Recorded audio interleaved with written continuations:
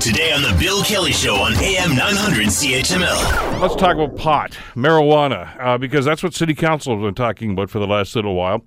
The federal government and the provincial government are dragging their heels and making promises about legalization and distribution, et cetera, et cetera, et cetera. But it looks like the cities, including Hamilton, are going to be left holding the bag vis-a-vis cost and enforcement and a whole lot of other things. But the laws haven't even been passed yet. And yet there are still some concerns about what's going on here in the city.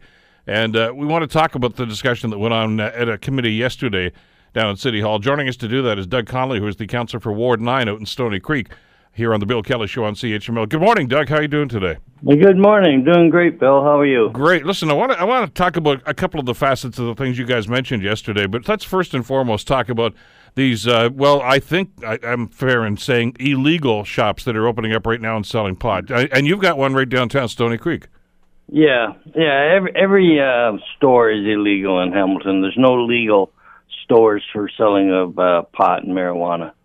And I have one right at the corner of a street that's got a lot of kids on it, and traffic is just horrendous now because of the store that's at the corner there. So I want to get it moved or get it closed. What have you done about it so far? What have you tried to do, I guess, is maybe the better question here, Doug. Well, I know our licensing people have gone down there, but they can't put a warrant against them. I put a motion through last Wednesday's council meeting to request the police to put it a high priority, because I know they're very busy and they've got a lot of different outlets, but I wanted a high priority only because of where it's located. If it was located in a industrial place or anywhere that there's not kids walking up and down the street all the time, and it's not going to bother the people that live there, I wouldn't be so concerned with it. I'm a little perplexed, and I think a lot of people are, based on what's happening in your particular neighborhood, Doug, but also in other parts of the city. Because, like you say, this isn't the only one that's opening up shop right now.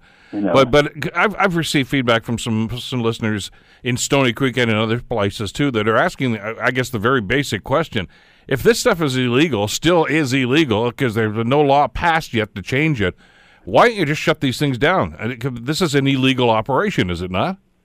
It is illegal operation, and the police go in, they shut it down for the day, then they open up the next day. And then the police have to go through their warrants and all the legal things again to shut it down until the courts convict these people, which they're not. I think in general the courts are waiting for the federal government and provincial government to come out and make some rules, so they're kind of ignoring this situation and just making it bad for the police and for our licensing people. That it's a vicious circle with them now. They're trying hard to do what's right, but they need support from the courts. And they're not getting it right now because the courts, I guess, with the expectation that this stuff's going to get legalized, they're just kind of backing off, figuring, well, then anybody who got charged or convicted of this thing, I guess, is just going to ask for a reversal of that when and if this ever happens. But in the meantime, the city, meaning you guys and me, and as taxpayers, we're stuck with this. I mean, we're paying for the enforcement of this. We're concerned about how this is having an impact on our neighborhoods, and I'm sure you're hearing from some of your constituents about this. Oh, I have. That's how it all started when the people on the corner along the street called me and says, "Doug, we got to get rid of this thing." They were concerned about the traffic up and down the street is increased, that the speed of the people going on, and I actually sat near the store for about 45 minutes to an hour.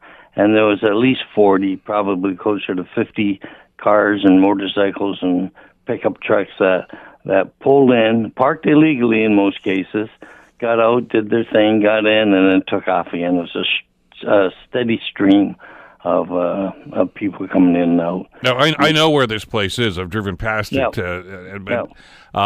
And I've not been in it, but my understanding is they sell paraphernalia in there, et cetera. But they're selling marijuana too.